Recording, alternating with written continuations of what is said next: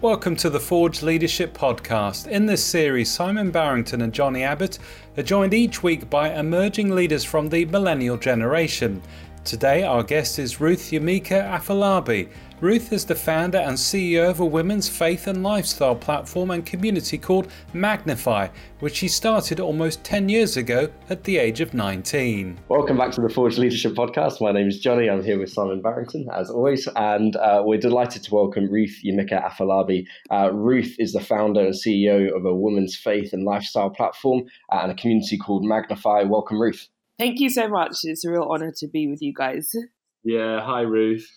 Fantastic. Ruth, just looking down at some of the stuff that you're doing looks so exciting and so interesting. So really looking forward to asking a whole bunch of questions about that. But let's start today. What is Magnify? How did that come about? So it was kind of by mistake. After we did the first big conference in, I think, 2009 or 2010, a lot of women had questions. So we were trying to put it together in kind of, I guess it was going to be like a pamphlet maybe of 12 pages, and that grew and grew and grew to 80 pages, which was a kind of dummy magazine that we did a few years back. But I think for me, the idea of sharing Christianity with women who maybe felt that Christianity wasn't for them or didn't feel completely comfortable, a magazine was something that people could digest in their own time. And almost the idea of giving people a gift and kind of wrapping up the Christian message within that. And so the magazine features interviews from a number of inspiring, sometimes high profile people of faith in different industries, showing how their faith has shaped their identity and their work, along with different articles. So we cover identity, relationships, faith, social justice, purpose, fashion, technology. So yeah, just kind of looking at the whole package of life through the lens of faith. And how do you find women who don't have faith respond to those stories, and what kind of interactions do you have with them? You talk about it, Magnify being a community. How does that kind of work? So I guess for a lot of women, when they read the magazine, particularly those who aren't Christian, it's kind of like wow, I can relate, because a lot of the people, I guess growing up, I would often only see people who were vicars or vicars' wives. And obviously that's incredible, because I didn't necessarily aspire to have that as a life pattern or like a career. I couldn't completely relate to what faith looked like in their day-to-day lives. So I guess for a lot of people, seeing people who are in business, who are in fashion, who are in technology, who are in the arena of social justice, if that's something that they want to do, it's kind of easier to see how faith makes sense and what that could look like for their own personal lives. And I think with the events, that's been the real way that we've been able to build the community. So women actually feeling like they can come into a space where, particularly maybe if your perceptions of Christians were people who are weird and judgmental and, you couldn't relate to them, you're coming to a community of women who are like you. But particularly when we have speakers, they're always Christian. So for instance, if we're doing a masterclass on how to start your own business, although a woman might have come in just wanting to find out how she can start or grow her business, when you're actually hearing about people who run successful businesses and them talking about how Jesus is their foundation and motivation, we found that women respond very well, because the kind of entry point is something that they can engage and relate with in a normal way in the first place. Amazing. So, Ruth, we love stories on this podcast. Can you tell us a little bit of maybe a story of a mentor who's inspired you and been part of this journey? I guess one of my mentors in particular, I've known him for around 6-7 years, and he has worked in marketing and communications. And just, I think for me, always understanding that as a Christian, wherever God has placed you, I think often as millennials, we get very fixed on the specific job that we want to do. And I think having mentors, particularly this mentor that has inspired me, that wherever God has placed you is for his glory and to be a light in your sphere of influence. And I think having people like that along the journey has always helped to reassure me and give me that sense of peace, that it's less important what I'm doing in a specific job sense, and more important to understand the nature of being called by God to be a light for him wherever I am, has really been instrumental for me on this leadership journey so far. Brilliant. You started Magnify at 19 years old. Not many 19-year-olds, while studying at Durham University or any university in that matter, have the initiative and the drive to start something as exciting as this. Tell us a little bit about what it was at 19 specifically that really pushed you to do this, and maybe since then, maybe some of the stories of perhaps some of the opposition that you've got, or some of the difficulties that you faced in building Magnify. Okay. So I think to go back just to a little bit of my testimony. So raised by incredible Christian parents, and they never forced faith upon my brother and I, but just by seeing their own lives and being in church, I would have said before that I was a Christian, but looking back, I realized I more thought I was a Christian because of my parents' faith. But between 2015 to 2017, I lost 3 people in my family really suddenly. And in particular, one that stood out was my aunt, who was 33, who just got married the year before. And that kind of made me lose my faith. And I was like, if God is supposed to be loving and all powerful, clearly he's let all of this horrendous stuff happen. But then when I came back to my faith, I think I just had that sense of urgency because I'd seen how quickly life could be taken away. And as a Christian, thinking that if this is truly the most important message that people will ever hear, I can't say I'm going to wait till I'm really comfortable and set up when I'm like 35 or 40, that actually this is just something I need to do now, because my friends who don't know Jesus, not in a kind of morbid way, but you don't know how long we're all going to be here. So I think through the tragedy and seeing life really just snatched away from people I love so dearly, it just kind of gave me that motivation that I didn't need to know all the answers or what the journey was going to look like in 10 years. I just needed to start now. Amazing testimony there.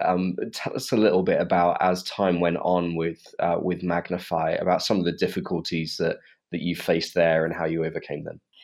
So I think firstly, being so young.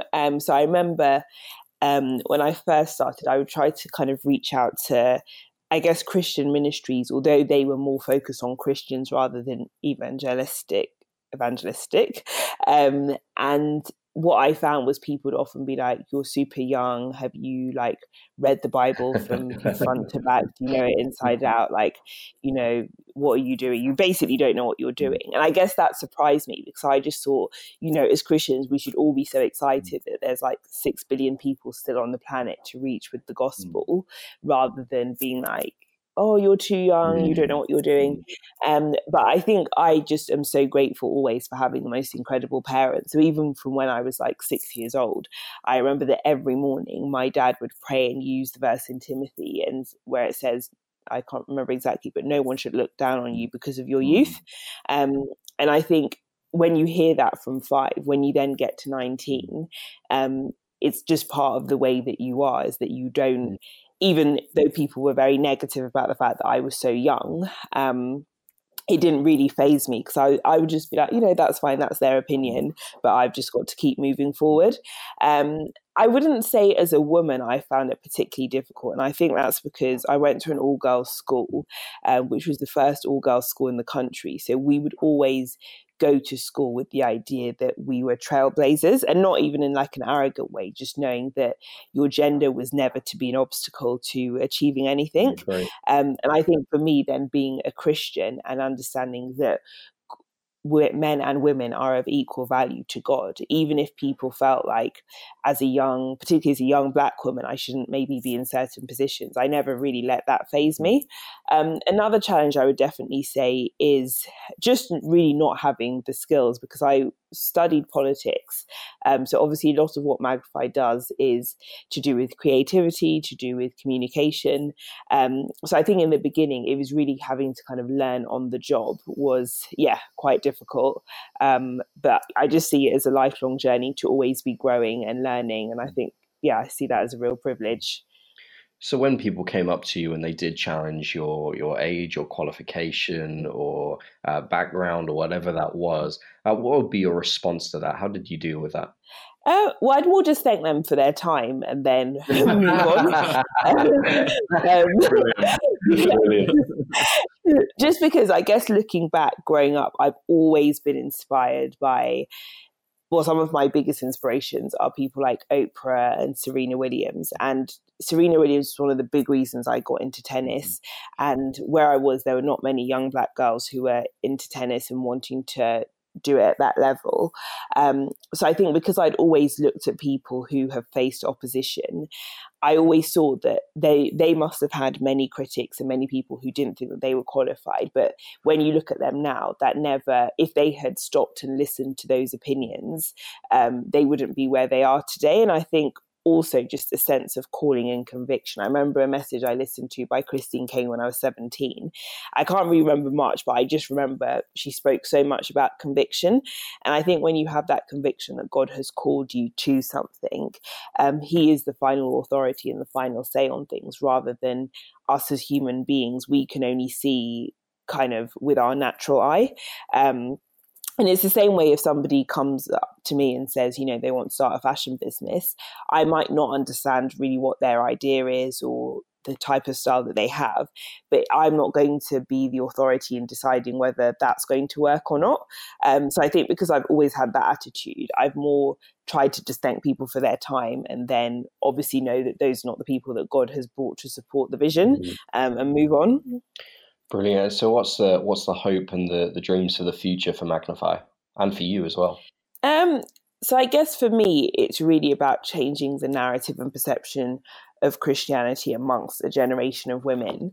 And whether, as we just continue to expand, whether that's, kind of building the community in different cities in the world, I want it to become something, say like with Vogue, how people always identify when you think of fashion or fashion magazine, you immediately think of Vogue. I think when women think of Christianity or faith, I want Magnify to be top of mind. That's the kind of long-term vision. I don't exactly know the form that will take to get there, but that is what I'm praying and working towards. Now you have a staff team, Ruth, working with you at Magnify. What are the characteristics of the way in which you lead them now? What are the core principles that you have kind of learned and built into the way that you're leading others? So I think one thing I've realised is that I'm not a manager and I don't enjoy managing or micromanaging. So I think the way that I'm trying to lead now is through inspiring people with the big vision and letting them find a sense of calling and purpose within the work that they do. Because when I think back to organisations that I've either enjoyed working for or not working for, I've mostly enjoyed, rather than having a manager who kind of micromanages everything that I do, they inspire me to find my place within the overall big vision.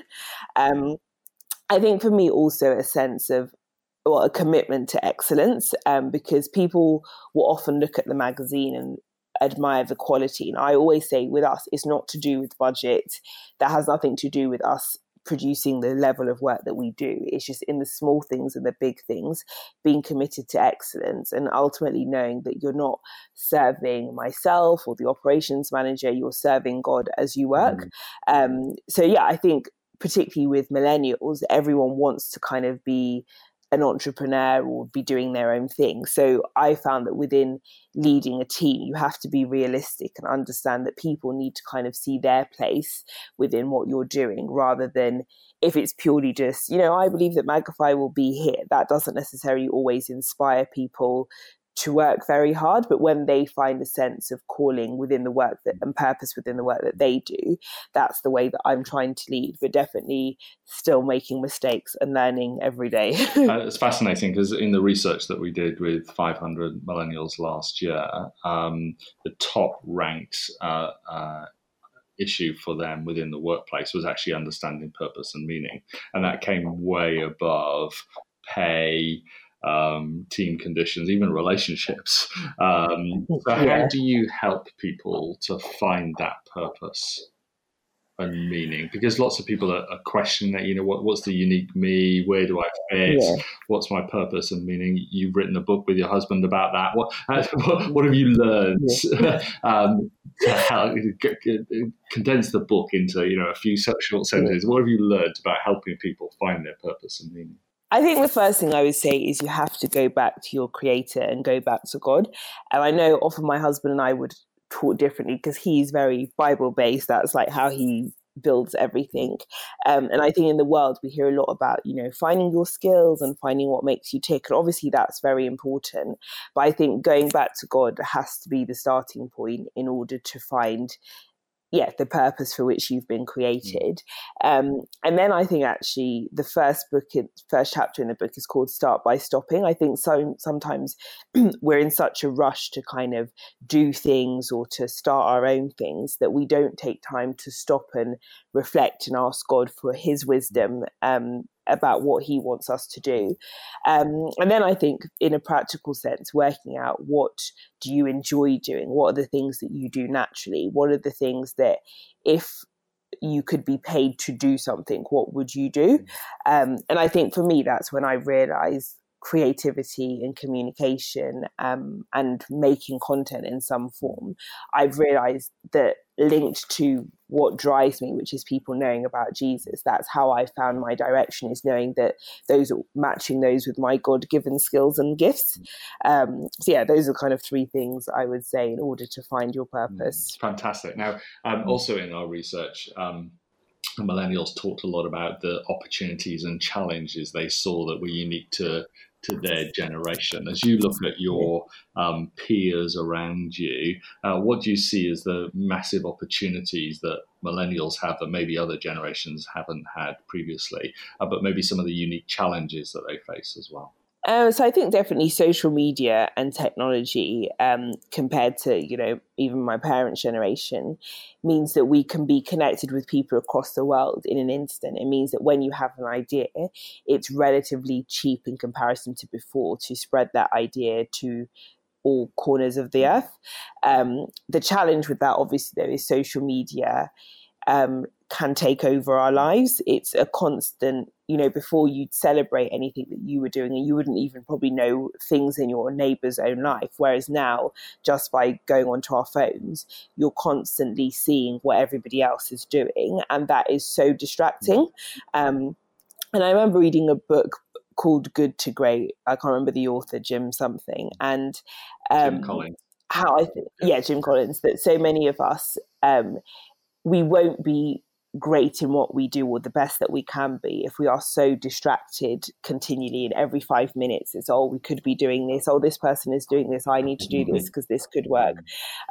So I think, for our generation, it's the biggest blessing, but also the biggest curse. And I'm sure that in 10 years, when we've really started to see the impact of constant use and constant kind of watching of everybody else's life, how damaging that is to identity and morale and a sense of purpose. But equally, I know that with Magnifier, I've also seen that it's a great way to kind of share your ideas and share a vision, which previously, you'd probably have had to take out billboards or TV ads or know someone on a news outlet in order to get your idea out there. That's fascinating, Ruth, because actually out of the research came this real sense that there's a love-hate relationship, a love of the technology, as you've talked about, in terms of being able to spread messages and influence on a much wider platform, but also the struggles with the blurred boundaries that it brings to life as well. So in your own experience, how have you sought to manage those blurred boundaries between work and life? How do you rest, find rhythm, restore your soul and your spirit and your body? What does that look like for you, and what have you learned? So I think for me, I found it a particular challenge because I genuinely do love social media. Like, it's how I find out a lot about people to interview or ideas.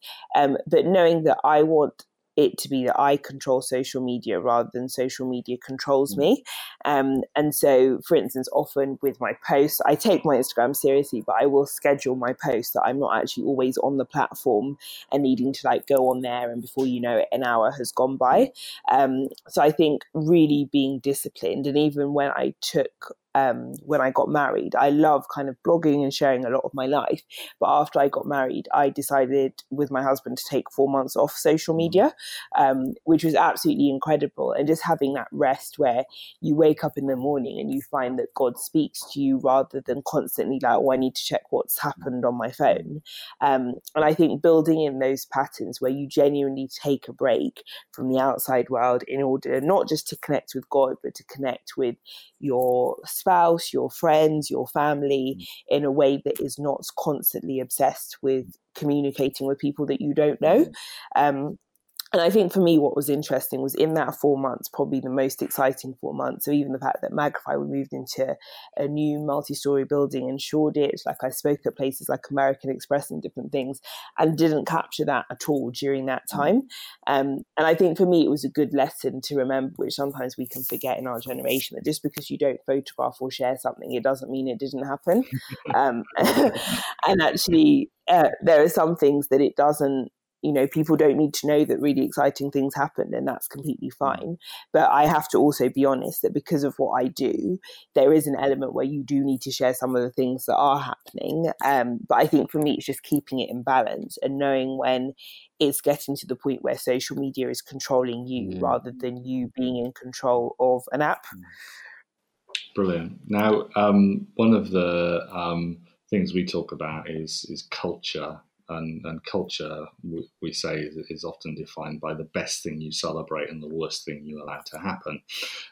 So what's the best thing you celebrate as a leader? What is the thing that, gets you to get the party poppers out and Magnify and in your own life and have a cake and celebrate? What is that for you? I think for me, when I see growth and ownership, so even yesterday we held one of our masterclasses, and one of our events team, the lady who leads our events, she's been on team for a year and this is her first job. And just seeing how well she navigated even challenges before the event, and the event was seamless and people felt so loved and appreciated and really just understood Magnify and really bought into the vision. I said to her, I feel so proud of you, because seeing how she's grown and flourished into her own person, she's having loads of ideas herself and then executing the ideas. And I guess because naturally I'm have more of a pioneering personality, when I see other people doing that in their sphere, it just makes me just so excited, because I know that ultimately whatever she goes on to do in life, if Magnify is a place where she's been able to develop professionally and have a sense of purpose about the work that she does, there's nothing that makes me happier. Fantastic. So seeing others leaders develop and grow, that's great. You celebrate that. You want to get some party poppers out for that, for your teammate today, and celebrate that. That's just absolutely wonderful. Now, if you could say one thing to your 19-year-old self that you've learned over the last 10 years, what would that be? Keep a soft heart but a thick skin. Okay. Because I think within leadership, I've met and seen so many older leaders who are so pained by everything that they've encountered. And I've learned in the journey of leadership that people can be prepared to throw you under the bus and say all kinds of things, and even people that you invest in who just do not appreciate that investment, that can make you very hard and bitter. And I never ever want to become that type of leader. So I think, I would say to my 19-year-old self, the journey's not going to be easy, and not everyone is going to be with you for the whole of the journey, and people come to you for seasons, and when they go, you bless them as they go. But I think in the beginning, I used to feel so emotional and personally affected whenever things would go wrong or when people would hurt me. And I just realized that when you store that up as a leader, you don't leave room for God to bring creativity, to bring fresh ideas, and for you to lead in the right way. And then the second thing I would say is never let what you lead become your identity. Because I think it's particularly in the beginning of the journey, I'd often be invited to a lot of leadership things that genuinely I actually found very boring, because I felt that everyone would just reel off the list of, my ministry, we're just expanding and we're just growing and we're just doing all these things. And for me, I actually love spending time with friends and family who are not particularly interested in what I'm doing. And it's not like they're not interested. It's just that for most people, they see that as a job and they don't massively like to talk about their job when they're not at work. So I think, when I never want what I do to become who I am. And I think I would have told my 19-year-old self that obviously it's important to be passionate about what you do, but never let that define who you are. Cool. Ruth, we always look to ask a couple of questions on the podcast to everyone who comes on. Would love to get your insight. What would be the biggest tension that you find within your leadership? Okay, I've got two. So for me personally, I think it's expecting, I like to work with the spirit of excellence and be committed to being the best I can. But also the tension of when you lead people, you have to be realistic with expectations. Yeah. And that is still something I am far, far from perfect at. And my husband is constantly telling me, stop letting yourself get disappointed. So I think that's the tension, is when you're a leader, you are obviously so passionate about what you're doing. That's kind of like, you have like a tunnel vision with that, which you have to in order to be a good leader. But it's the point where you can't put those expectations on other people because they're not the leader nor the founder. So I think I perpetually find that hard and always find myself getting disappointed. So hopefully if you interview me in 5 years, I'd have overcome that. We'll come back and do that and ask you a few questions. Because I think that if I continue to lead in that way, you just will always end up being disappointed, which isn't necessary. And then the other thing I'd say is, for having been a leader since really I was a child, in terms of at church, I was always a leader. At school, I was always a leader in different things. The tension of actually being a child and growing up, but then also having the responsibility of being a leader. So the fact is, when you're a teenager, even in your 20s, you're going to make loads of mistakes, but there's an increased scrutiny and increased pressure when you then are leading something at the same time. And I don't feel that people are particularly forgiving or understanding that you will make mistakes, because like them, you were also 20 years old. So I think, I found it a tension and hard as a young leader when you're trying to work out who you are and what you want from life, whilst then also being responsible for a vision and other people. All sorts of stuff about identity there, which Simon would, I'm sure, love to talk to you more about in terms of the book, but time's moving on. So as a final question, what would be your greatest excitement and your greatest fear when it comes to leading? I think our audience catching the vision.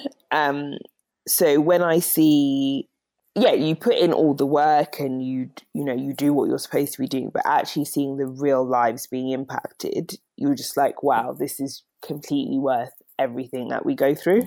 That's great. And in terms of would that be combined with fear, do you think? Would that be the same sort of emotion, or would there be a fear that you would hold as well? I think for me, my biggest fear is disappointing God. And I guess I always want to being honest, being realistic, that I'm a human being and I'm going to make mistakes. And sometimes you make really, big mistakes, small mistakes, but just never wanting to disappoint him with given the responsibility and the privilege he's given me to lead. Brilliant. And if people want to find out more about Magnify, where should they go? So they should definitely visit our website, which is Magnify Collective, and we're also on Facebook and Instagram as Magnify Collective as well. Wonderful. Well, Ruth, thanks so much for taking the time to join us today on the Forged Leadership podcast, and we love what you're doing with Magnify and the women around the world that you're inspiring with the work that you're doing. Thanks for sharing your heart, being so vulnerable, and telling us how God shaped you, and giving so much good advice to people as well. Ruth, thanks so much for joining us today. Oh, thank you very much. Thanks for listening. For more dedicated resources to equip emerging leaders, visit our new website, millennial-leader.com. And don't forget to catch up on the Forge Leadership podcast at forge-leadership-podcast.com.